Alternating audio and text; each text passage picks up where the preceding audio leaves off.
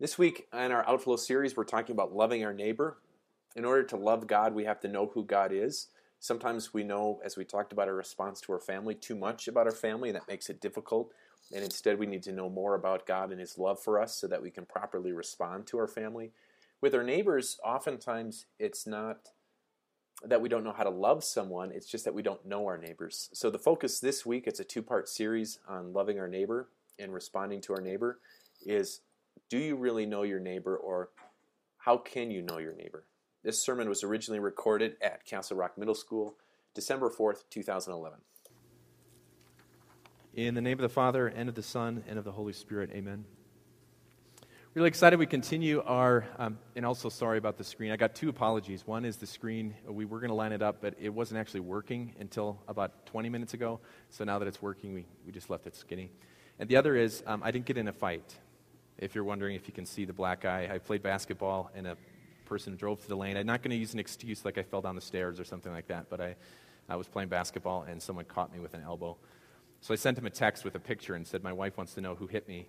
And he writes, I'm sorry about that. But then he sends a second text that said, but I didn't swing it. So he was trying to say, like, somehow, like I was playing defense with my face somehow. So I didn't reply. Yet. No, we're talking about loving our neighbor, and we'll talk about that.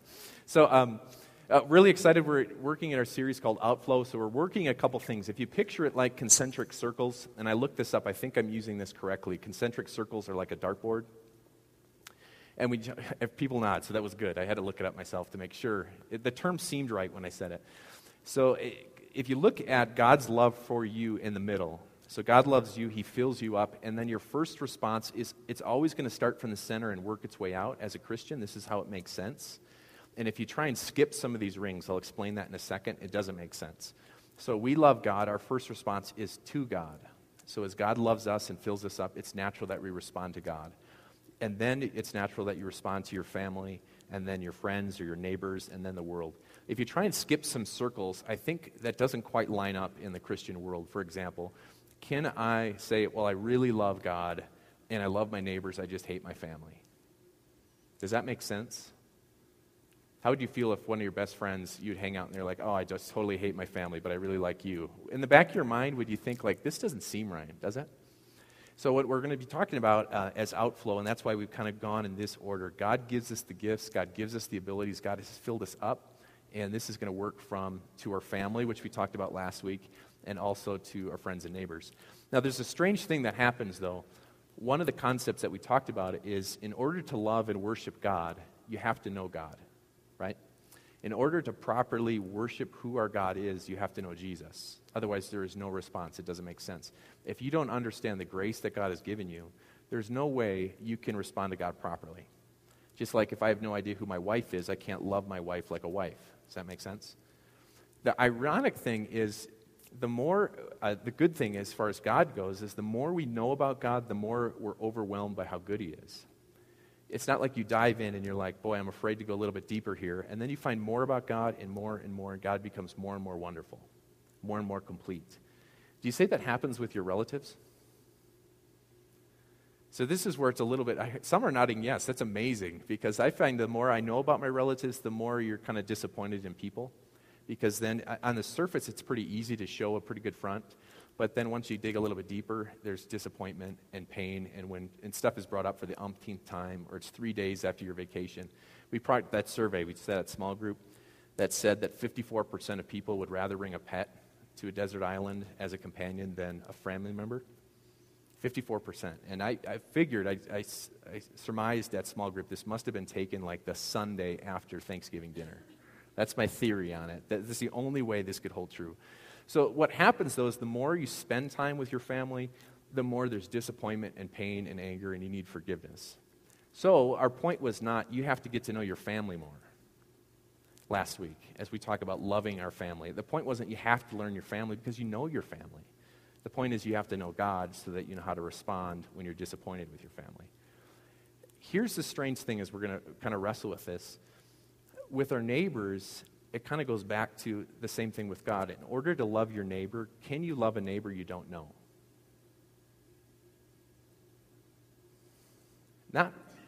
Not very easily. If you don't know someone, it's really hard to love that person. So, but it shouldn't be hard to love because God has given us the example of love, hasn't He? God has poured out His mercy. God has poured out His grace. God has shown us all these things. And there's actually a difference between mercy and grace. People say, well, my God is a merciful God. That's true. But mercy is like if you're driving down the highway and you speed.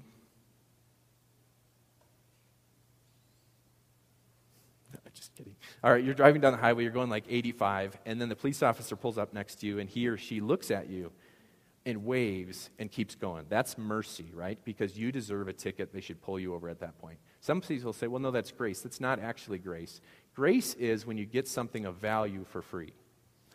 And not that it's free, it's of value, someone else pays for it. So if that same person pulled you over because you're speeding, you're going like 90, writes you a ticket, and then says, tell you what, I'm going to pay it. Because that's going to happen soon, right? If that happened, now we're talking grace. So when you have a full understanding of God, He's not just a merciful God that should bring down the hammer but doesn't. God says, someone explained it this way, God's riches at Christ's expense, grace. God has given us something of great value because of His Son. So because of that, we were shackled, we were trapped, we were imprisoned by sin and death and the devil, and God frees us from all of that. So now we have this freedom, and this is the section that we're talking about that comes up with this commandment. This is the Apostle Paul explaining this to the Galatian people. He says, you, my brothers, were called to be free, but do not use your freedom to indulge the sinful nature. His point, I think, is pretty simple. Imagine that you put up the money for like your little brother or your uncle or something like that. Little brother or uncle gets in a car accident or has a fine of some sort. You pay the fine or you even do the prison time so that they can go free. How would you feel then if they went and did the same thing right away? That wouldn't make sense, would it? If you said, I'm going to pay the fine to get you out of jail or do whatever so you can pay your bail so you can go, and then they go immediately and do the exact same thing, this would be pretty frustrating. This is exactly what he's saying. He says, does this make any sense? That Christ has given us freedom, but are you going to go use this freedom to go indulge your sinful nature? No, it doesn't make any sense. Instead, or rather, you, my brothers, were called to be free. Do not use your freedom to indulge the sinful nature. Rather, serve one another in love.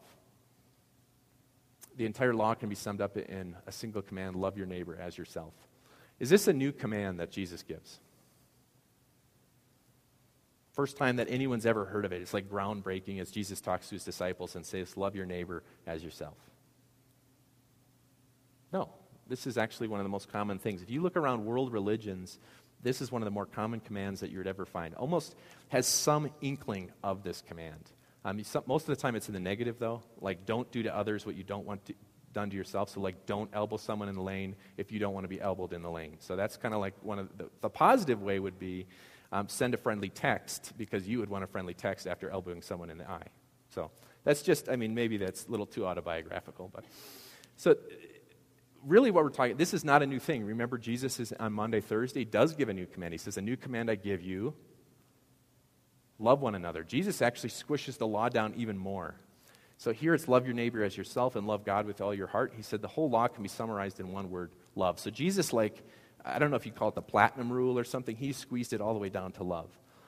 But when does this come up? Who's your neighbor, I think, is really the key question here. It comes up when the parable of the Good Samaritan, you familiar with the parable of the Good Samaritan? A teacher of the law comes to Jesus. I'll just summarize it. It's in Luke 10, and you should read it later on. So a teacher of the law comes to Jesus and says, hey, what do I have to do to be saved? Like, he's ready. He's got like the notepad ready. He's got like a moleskin notepad. This is how serious this guy is. He's ready. So he's ready to go. He says, what must I do to be saved? And Jesus says, well, how do you read the law? And this guy's pretty smart. He actually takes it from a section from Leviticus, and he takes it from a section in Deuteronomy. And he says, well, I see it this way. Love the Lord your God with all your heart, and love your neighbor as yourself. And Jesus says, you nailed it. You answered correctly. Go do that, and you're going to live. So you can imagine like this pause, and the guy like walking away and going, but who's my neighbor? Why does he want to know who his neighbor is? Because most of us don't want to love everybody. We're hoping that this list gets like smaller and smaller and smaller, right? So Jesus, instead of answering the guy's question, tells him a parable. He goes, let me tell you a story. There's a man who's on his way to Jerusalem from Jericho. It's about 10 miles, and the street was known as, this road was known as Adullam, which means like the pass of blood. So I don't know, do we have one of those in Castle Rock? I checked the directory, I couldn't find one. I find it unlikely when we have things like Meadows Parkway, Breezy Lane. I don't picture any place like that the neighborhood kids are like, yeah, that's the pass of blood. Breezy Lane, pretty intense. Just go past the $400,000 house and then watch out right there. It's dangerous. But I don't think we have any place like that. But this particular place, because of travelers and the 10 miles, it was fairly common. The robbers would hang out, and you probably heard this already, and they would jump upon someone who is, you travel in packs. That makes some sense. Apparently this guy wasn't. It's a parable. So the two, and you know how it goes. The two preacher guy kind of guys, the Levite goes by. He says, I'm not interested. He figures in his mind, what's the least I can do? And decides, well, it's probably dangerous and whatever, and drives around the other side. The priest goes by, he works for the church, and he decides, I'm not going to do this. And then the person who stops is the Samaritan, and you know how it goes. He bandages him up, he puts him on his own ride, he takes him to the inn, he pays for it, and says, if there's any other expenses, anything else, I'll cover it. So Jesus now talks to the man and said, so which of these three, teacher of the law, do you think was a neighbor to the man who fell into the hands of robbers? Did Jesus really answer the question with that story? Like, who is your neighbor? Because this guy really wants it to get smaller, doesn't he? He's like, just like we would pray. I'll give you an example. You go to the doctor and he says, listen, your heart is terrible. You have to stop eating particular foods. And then you say a prayer, right? He says there's 4 foods you can't eat. And you're just like, dear Lord, let it be Neapolitan Brock's candy and chicken gizzards, circus peanuts, and black olives. But do they ever say that? I mean, wouldn't that be great? You'd be like high-fiving the doctor. You're like, I'm going to start that diet right now. Right now. I'm totally into it. Because you want it to narrow down, right?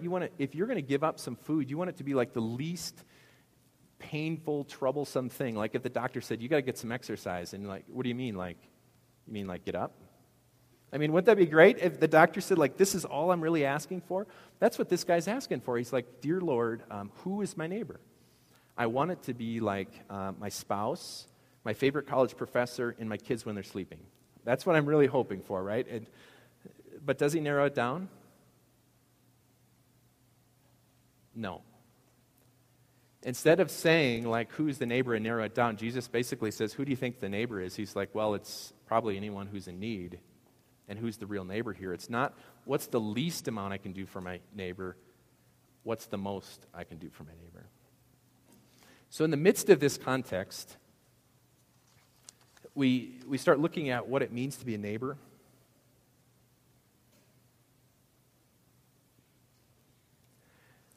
But it's kind of hard because here's the rub, isn't it? Not everyone is real lovable. Just like not all food is good. Not everyone's real lovable.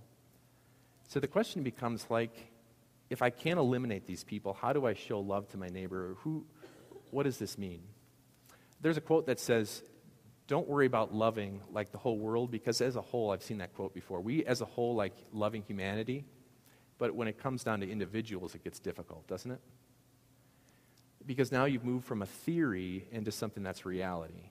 So in theory, there's a lot of things we like to do, right? In theory, who doesn't like to get up? In theory, you're going to get up tomorrow. In theory, you're going to start a diet. In theory, you're going to start working out. In theory, you're going to do the other 88 days of P90X, right? In theory, it's going to get started. In theory, we're going to start to save for retirement. In theory, you're going to write a will, right? All these things in theory sound fantastic, and it does sound fantastic. God says, love your neighbor. You're like, yes. But what happens when that neighbor is in front of you and it's someone that's not all that likable? This is the real struggle. And I wonder, can you love who you don't know? Really? Can you love a neighbor you don't know? And as you struggle with this, who really is my neighbor? Think of it this way. God has put you in a particular place at a particular time and have particular people that are in your life. And if you're trying to figure out who your neighbor is, it's pretty easy to say, I love the people in Africa and adopt a kid. I think that's pretty easy because there's no contact. It's pretty easy. Send my money. That's pretty easy. It's pretty easy to even be nice at work. It's easy to be nice to people at stores. Not that easy to be nice to people while you're driving. But I mean, there's certain things where it's really easy, right? But what happens when this person's actually in your life? When you get to know them like you know your relatives? Then you have to step back, I think, and say, I'm going to love the person who's in front of me. The challenge is, it's pretty hard to concentrate on one thing, isn't it? I think. They say women can multitask. I was reading an article like that. I can't remember the conclusion. I was chewing gum at the same time. So it's something like that. But I think it's the same thing about loving people. You kind of do this broad shot thing. And have you ever had your kids right in front of you and you're worrying about someone else who's not even there? Have you ever been like trying to concentrate on something like, and I use the example of vacation. While you're on your vacation, you're thinking about your next vacation. Instead of actually saying, wait a second, I'm on vacation right now. I have time with my kids now. I have time with my spouse now. I have time with my friends at church now. Instead of being distracted by other things you got to go do, why not say, I'm going to enjoy and be a neighbor to the people who are right in front of me?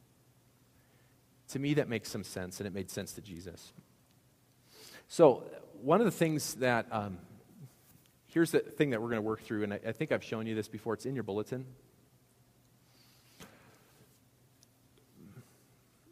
Because under the theory, you can't love someone you don't know. So in the middle is you. So hopefully you've worked this out. Maybe you've got a pen. I don't think we did pens today. It was a rough day as far as setting stuff up. But in the middle is you. That's your house. So geographically, your neighbor obviously is everybody, but geographically, where you live, you're in the middle. And the other ones are the other 8 homes that are the geographically, or houses or apartments, wherever you live, that are closest to you. My question is, do you know the names of those 8 people around you? So if you think about, like, who lives across the street, do you know the names of those people? And that's good. So you know some names. Do you know the names of the people next to you? Good. So, and now you start moving around to the people closest. And this is good. So you're actually a decent neighbor. That means you've moved from probably the person who does like the bat cave and hits the garage door open, or shoots inside, shoots the garage door open behind them, and then goes inside their business. We got 6-foot fences, and that works for most people. I'm 6'3", so I can just see over the edge and still see my neighbors. So that's always awkward, to actually talk to your neighbor. So now the second thing we're looking for is, do you know a fact about your neighbor? And this isn't something you picked up by looking, and they've got a truck that says like Bob's Electrics in it, and you're like, well, he works for Bob's Electrics. I mean, you know a fact about your neighbor. So you know maybe like if they have kids, you know where they work, you know like where they went on vacation, something like that. So think about these 9 people. You don't have to do it now, but just put this list out and say, how am I actually doing with the names of this family and the names of the kids? Do I know a fact about these people? The third one, and this is where you're actually talking about being a neighbor to someone. You can know the first 2 and not be much of a neighbor. Just do one of these. Ready? Hey, while you're snow blowing. Actually, I do this while they snow blow, I noticed. My neighbor has actually got one of these, what are those called? The gators? Like 6-wheel like thing with a push thing to push snow away. We get snow like, 5 times a year? And he's got a gator. He was so bored that he was going up and down the street, moving the snow in the street. And I think it's my neighbor from like 3 houses down. So now I know a fact about them. He buys things he doesn't need. So that's under the fact section. He was seriously shoveling the snow in the street, which is probably going to be gone in 2 days. But anyway. The third one, though, is the most important. Have you had enough conversations with that person that you know a hope or a hurt about them? Do you know something they're hoping for, which could be a job, it could be finishing school, it could be a vacation they want to do, it could be having children, it could be having grandchildren. Do you know something about them that actually has some substance? And the fourth one is probably going to take the most time, but not all the time. Sometimes if you just have a dialogue with someone, they just put this out there, and you're amazed at how fast the relationship grows. You don't have to do this, and I know what you're thinking, like, why would we do this? Are we doing this to try and get more people here? No. I mean, that would be great to have more people hearing God's pure word. That'd be fantastic. Are we doing this so that more people become Christian? That also would be great. But that's not the primary goal. Normally in our relationships in life, we like the people we like because of who they are. because we like something about them. I'm saying switch this around, and I think we should do this not because it's a program from church, not because we're just trying to grow a church, but because of who you are, who God has made you to be. God has removed sin from you. You know peace, you know joy, you know what God has done for you. You know what it means when they sing, "What child is this?"